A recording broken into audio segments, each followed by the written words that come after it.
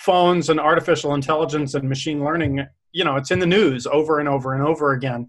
You can't go wrong if you study one of these areas and you're tenacious about it and you just keep studying until you get there, because it's hard.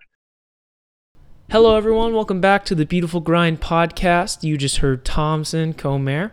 Thomson is a senior software engineer at NVIDIA. And if you don't know what NVIDIA is, it is an amazing computer science company, which really is doing some awesome, innovative work on computer hardware, as well as some AI with deep learning.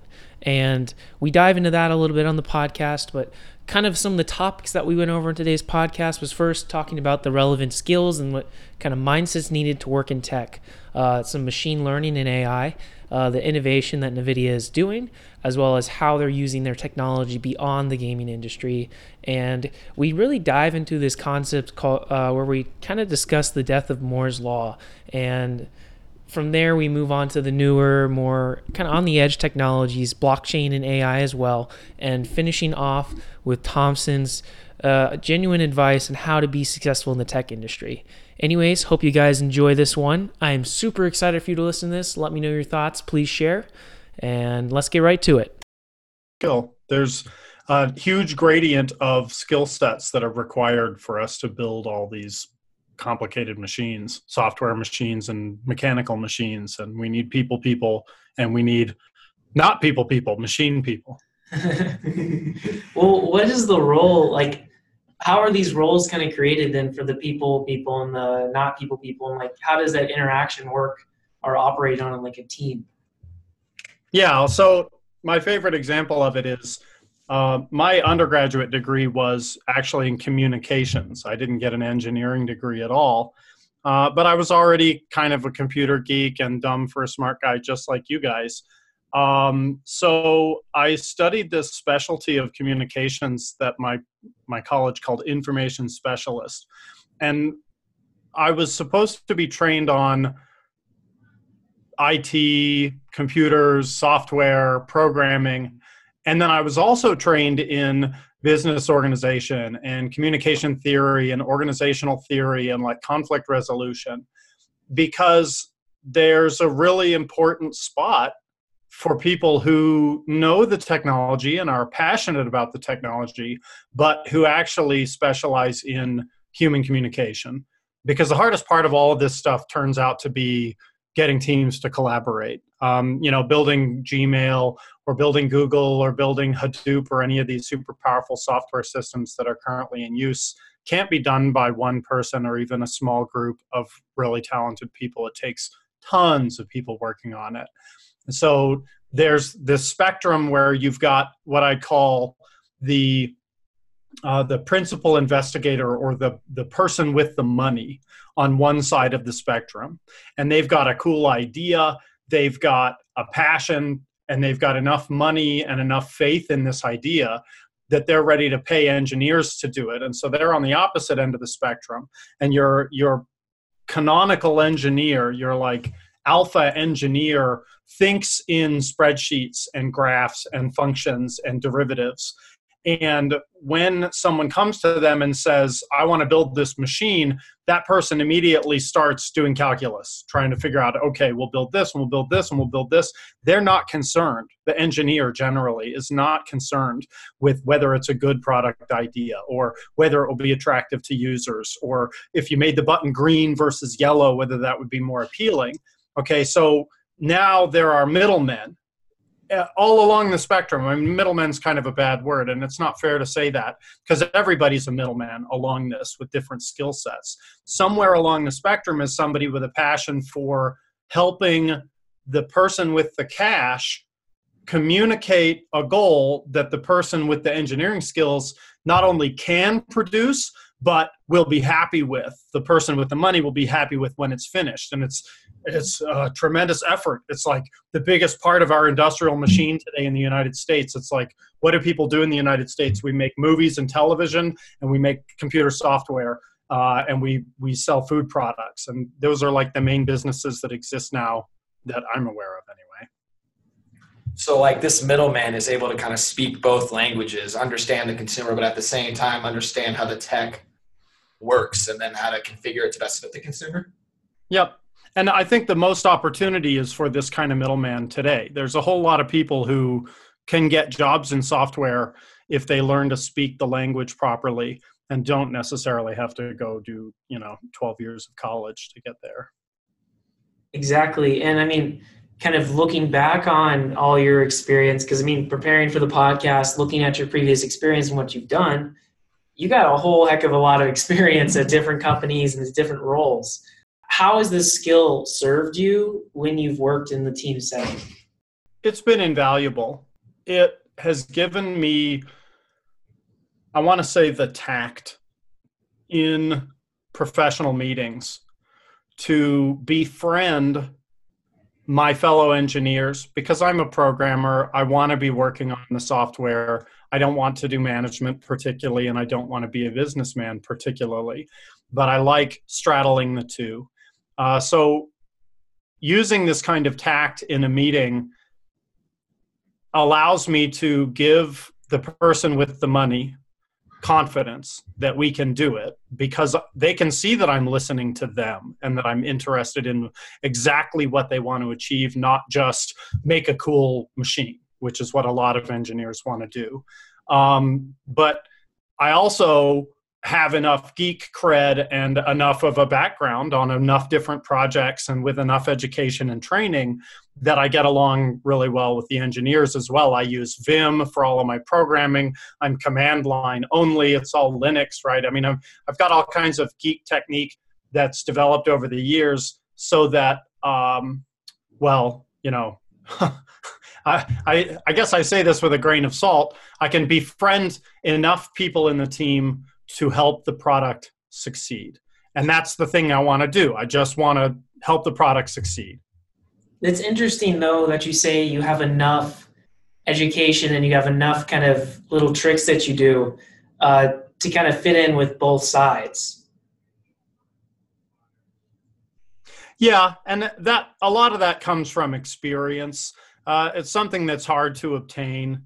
And I taught at Lambda School, and I taught students many times that the most important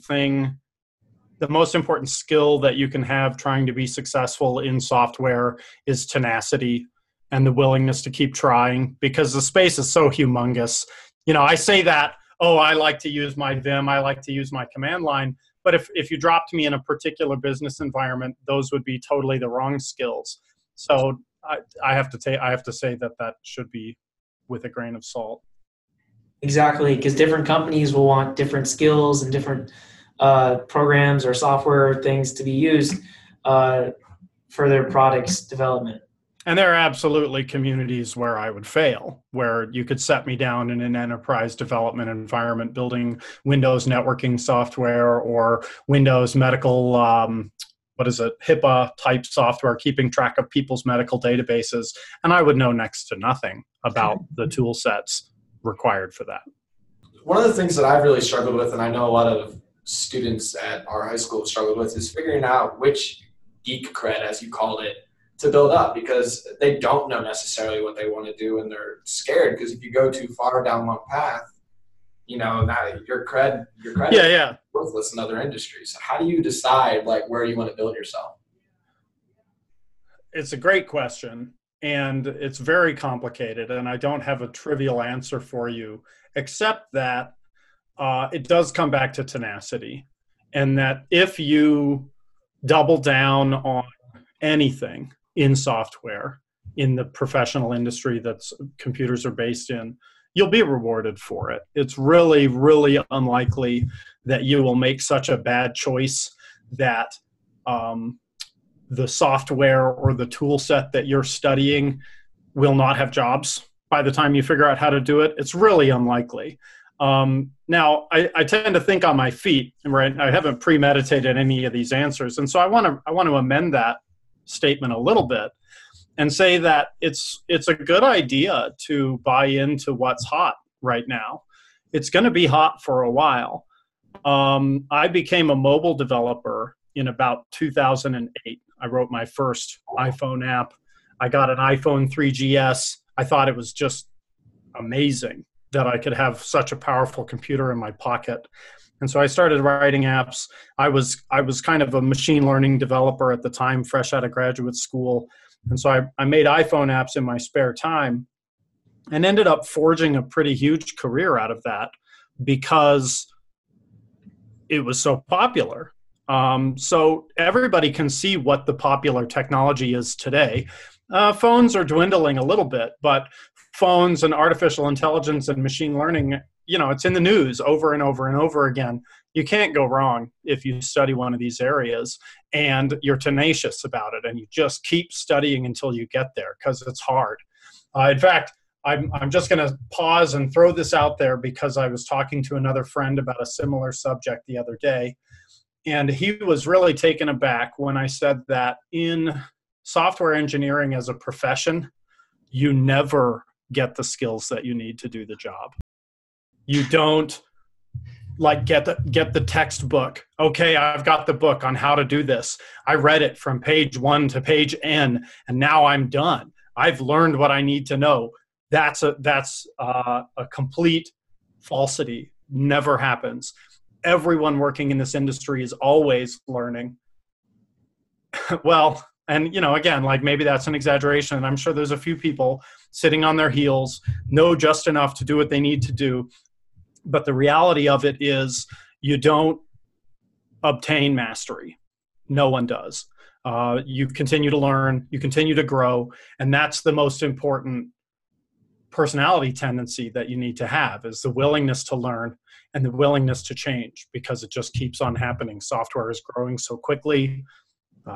Anyway, I can go on about that at great length. People listening to this might be thinking a few things from, holy crap, I'm not ready for that, or, oh my gosh, I'm so glad I don't need to know everything.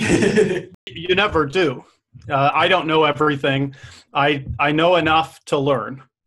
And those of you who are brand new to it, that's why there's no cost to learning one thing really good.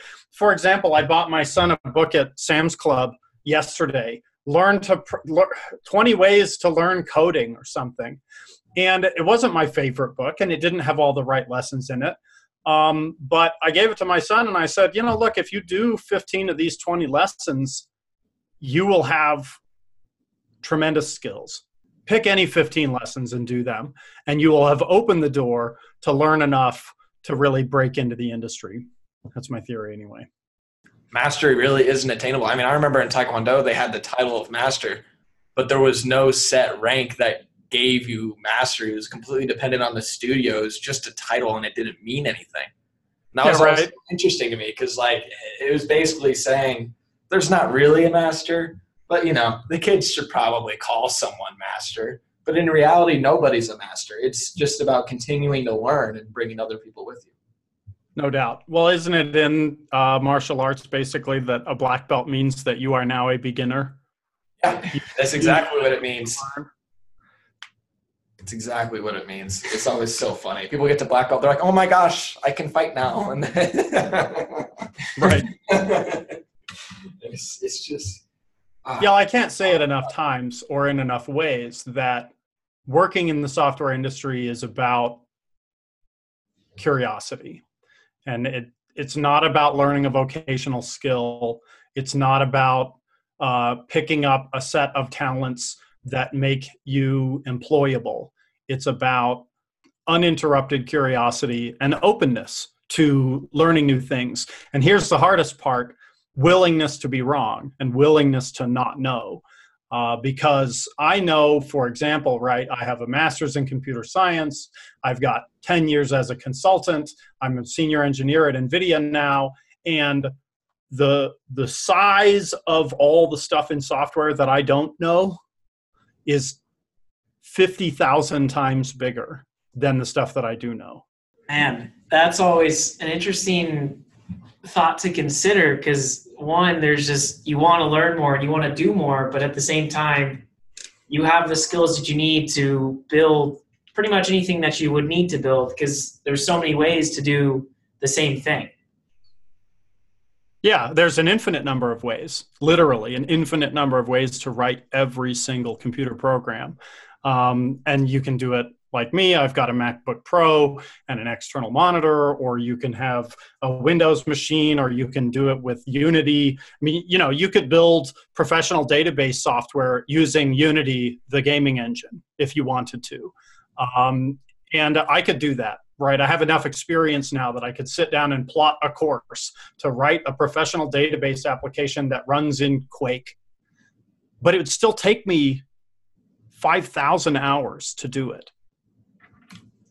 I remember I watched the NVIDIA when they announced their GPUs, their new 2000 series, and I was really interested when they talked about that they wanted their computers to be or their software, their technology to be for gamers, not for games. They wanted it to branch across all kinds of different things, to be applicable in 3D modeling and in video editing. And that sounds a lot like what you're talking about. It seems to me that the line between a mobile workstation, normal laptop, gaming laptops is starting to blur to me, as in because they can do it all now. And I just think that's really interesting. And I didn't know if you had any thoughts on that. Well, I think that's a good comment as well, especially in the context of what we're trying to do at NVIDIA. There's a good chance that what you just said is true. Like 10 years from now, every computer will have a Titan X inside of it, or a less expensive edition of the Titan X GPU.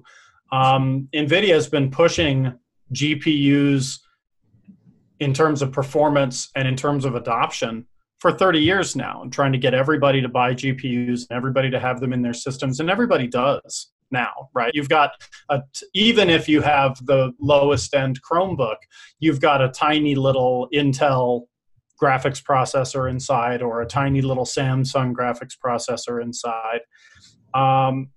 But with the development of machine learning as an important technology area, everybody's going to need to have a GPU so that they can run their own neural nets on their computer.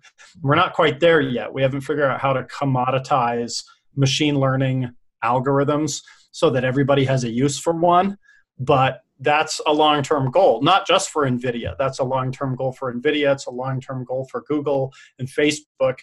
There's this big technological push right now for developing machine learning, and GPUs are the foundation of that. Yeah. I don't know if you guys have noticed, but Moore's Law is over. And our CPUs are not really getting any faster. They're getting a little faster, and they're getting more power efficient. But it's all about parallelization now. That's the only place that we can get performance gains. And that's what NVIDIA is number one in the world at. That's really interesting that you talk about that. I know that AWS is doing a lot of things with machine learning in particular, but they're making it more cloud-based, which is an interesting approach as well, because it's providing the resources, but it's providing the resources on a need basis. Whereas NVIDIA is doing really interesting stuff in applying machine learning paired with their GPUs, which I think, Jackson, isn't that something that they kind of recently put out? With their deep learning and their GPUs? Yeah. Yeah, with the from what I understood, it would take a 1080 image and then turn it to 4K, because the AI, the deep learning, knows that the image should look better than it is, and it can. And I'm a little curious about how that's working, or how that even happened. That's such a foreign concept to me that I don't even know where to start to ask my question. Well, it's all about training data. And that's what everything in machine learning today is about, more or less, is training data.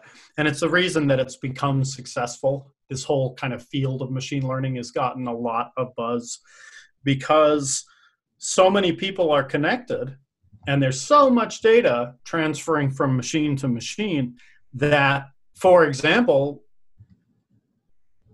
NVIDIA can create a model that improves the resolution of a game screen. The way that they do that, essentially, is they make a recording of a game at 1080p, and they make a recording of that same game in those exact same views at 4K. And then they train a network so that essentially they input the 1080p images into the network, and then they match the 1080p inputs to the 4K outputs. And what you end up with is a whole bunch of weights and a whole bunch of biases inside of this network that say, when I see a 1080p image with this particular shape, it should actually look like a 4K image that has the same shape, just lots more data in it. And so neural networks are amazing in this way. You train them on enough inputs, and they begin to understand, for example, how neighborhoods of pixels are going to look prettier. They begin to understand that a 4x4 grid of pixels can be blown up to a 16x16 pixel grid using these special rules. And now you put in a new frame, you put in an image that's never been seen before into the network, and you can instantly blow it up to a higher quality version.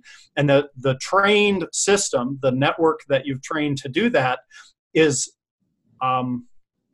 just a single recording. It's a single snapshot. It's been trained over thousands and thousands and thousands and thousands of images, but when you're finished, it's just a set of numbers. And you take a new image, you run it through the set of numbers for arithmetic, and you get a nice big 4K attractive image on the other side. Now, NVIDIA wants to be involved in even more than gaming now in machine learning, because GPUs are actually the most powerful piece of hardware to do machine learning that exists today. So NVIDIA is expanding out even outside of gaming and is trying to make GPUs available for anybody who wants to do machine learning, like Facebook, like Google. And they want to do it frequently in the same way that Amazon Web Services does it, by putting it on the cloud. And you can do that now. NVIDIA has a service available. You can sign in, register, and then you can gain access to Titan X's or the V100, the most powerful GPUs that we're currently producing. You can just kind of sign in and put some data inside of them, and you pay hourly for it. Hourly pay. I was wondering about the payment of that, because you get a high quality product like that. Of course, there's going to be a cost associated with that. Well, that's right. And you can buy one and put it in your server farm. NVIDIA sells these incredible mainframes now. There's the highest end one is called the DGX2. And you can buy one for cash. It's only $400,000, and it's like a 8U mainframe server rack, meaning it's really, really tall, and it has 16 Tesla V100s in it, each with 64 gigs of RAM, I think, 64 gigs of ultra fast Tesla RAM, and so it's got 500 gigabytes of GPU memory, and it's got 1.5 terabytes of system memory, and I think it's got like 1.5 terabytes of hard drive too. It's like got a little SSD plot with the same space as the memory that goes inside. I'm sure you could get more than that. Yeah. And so then if you want to purchase one of these, you have unlimited time on what's literally the most powerful piece of computing hardware that's ever been packed into a space that size before. Or you can just lease one. Yeah, which is really amazing, because then you're bringing that high quality and that the ability to do so much with this hardware to anyone an hourly rate, which, to my mind, any business is going to say, wow, that's worth it. Unless they're going to be using it extensively and nonstop. Even then, depending on the rate, it could still be way worth it. And I think that's pretty cool. Technology has this trend of, making it easier for people with less resources to do things with these super powerful and amazing pieces of hardware. Yeah, no doubt. Amazon did something really amazing. Amazon Web Services took the entirety of the computer hardware business and put it on the web. And so, you can host a website without needing to know a single thing about building an actual physical computer. And we're going to continue in that direction to where, I don't know if you guys know the computer science history, but back in the 70s, nobody had their own computers, right? The mini computer, the microcomputer had not been invented yet. All the computers were mainframes that were the size of warehouses. And so if you wanted to connect to one of these computers in the 60s and 70s, you got a little dumb terminal, it was called. It was basically just a monitor, a keyboard, and a network card. and it would send your data back and forth between the mainframe and you. So we had this period in the 80s and the 90s and the early 2000s where microcomputers dominated. You can buy your own cool computer, set it on your desk, and do as much as a mainframe of a few years ago could do. Now that Moore's law has died off, those computers are being stuffed back into mainframes, stuffed back into data centers.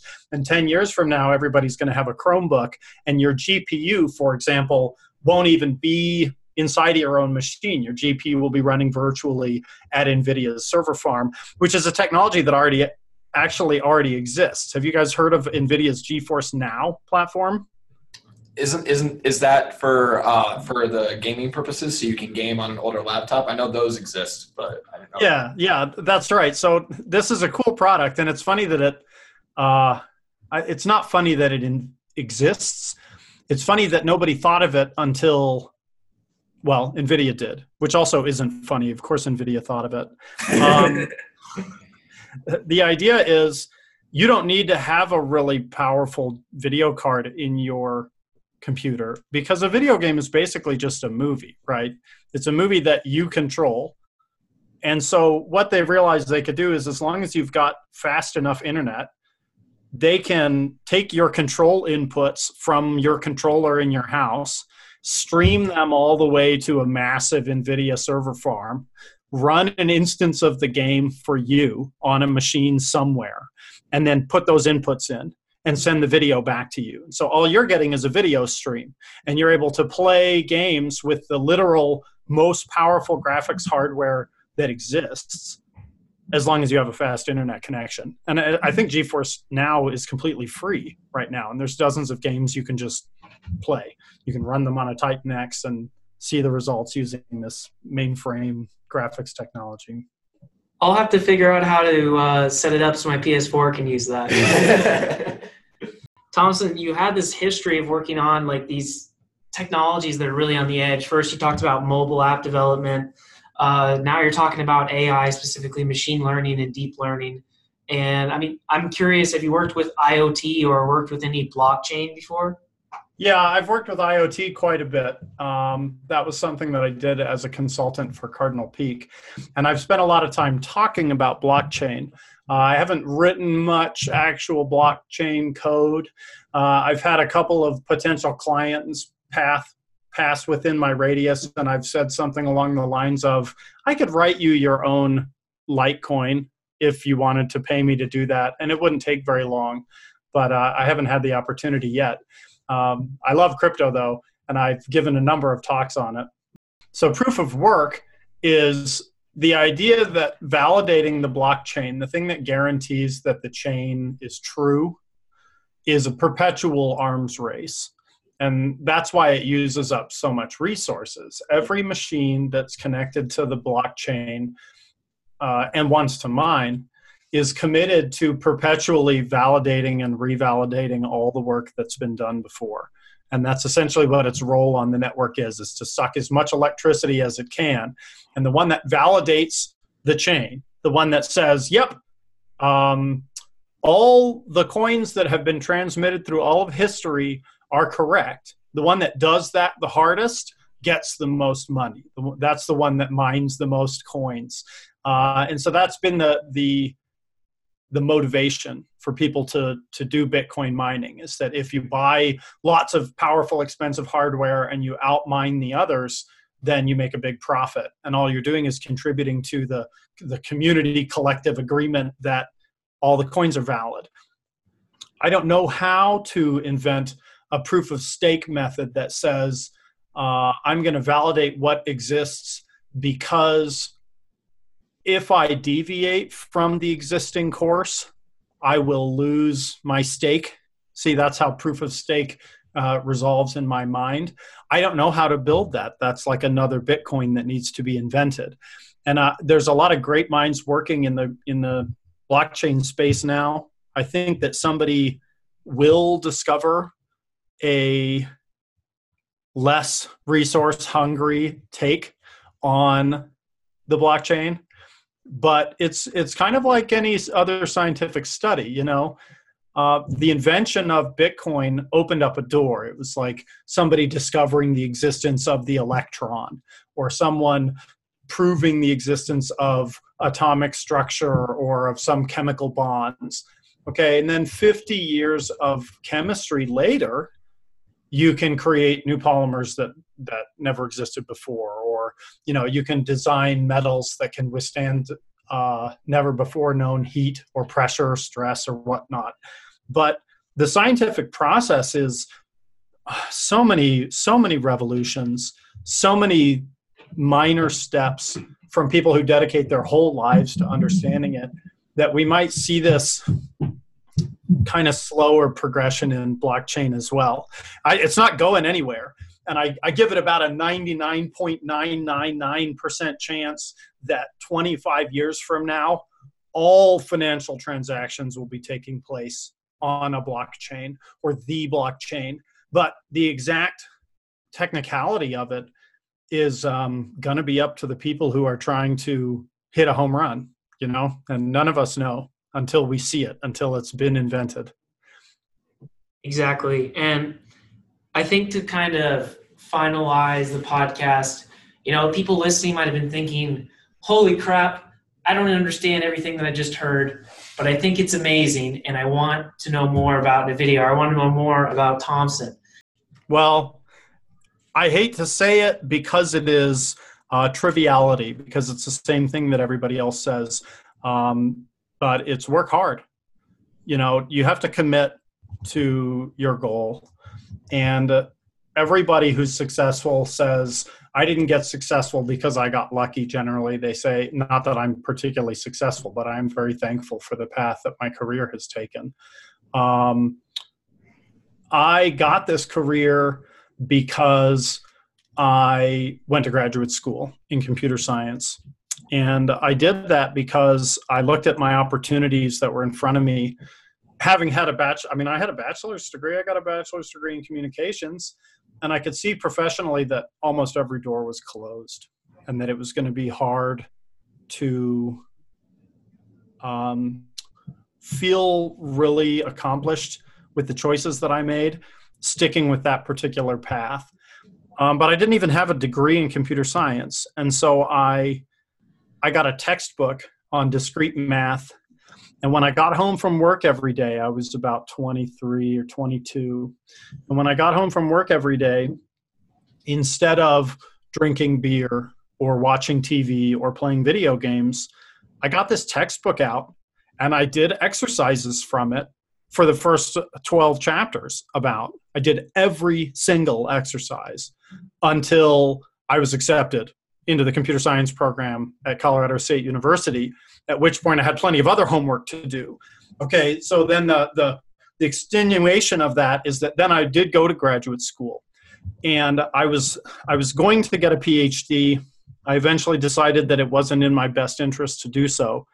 I did 4 years of PhD research, and the punchline is that I worked 10 or 12 hours a day on it, 6 days a week, sometimes 7 days a week, for 4 years. And that is where I got the knowledge and the practice and the skills and even, dare I say it, the confidence to believe that I could do it. And I didn't get that from reading one book or completing one tutorial or doing any individual course program. It was that I worked at it for 10 hours a day for years. And you can do the same thing. I genuinely believe for you, Brady, that if you want to have a career in computer science, get a master's degree in it, get a PhD in it, and buckle down, double down, work hard, and you will be rewarded for it. Even like paying off student debt, taking it on, because this industry is so successful right now. If there was any degree worth taking student debt on for, computer science, computer engineering, physics, any of these STEM degrees are going to pay off in spades. However, one more thing, I have to drop this. I was an instructor at Lambda School for almost a year. And if you don't want to spend 4 years 6 years, 10 years trying to build up these schools and paying for skills and paying for them, Lambda School is a really great choice, and it'll get your foot in the door. It's just the beginning. You're not there after you've finished with any training program, but it'll get you the skills that you can probably find a job and continue to grow. It's your black belt. That's right. That's right. It qualifies as getting your foot in the door. You know enough to learn now.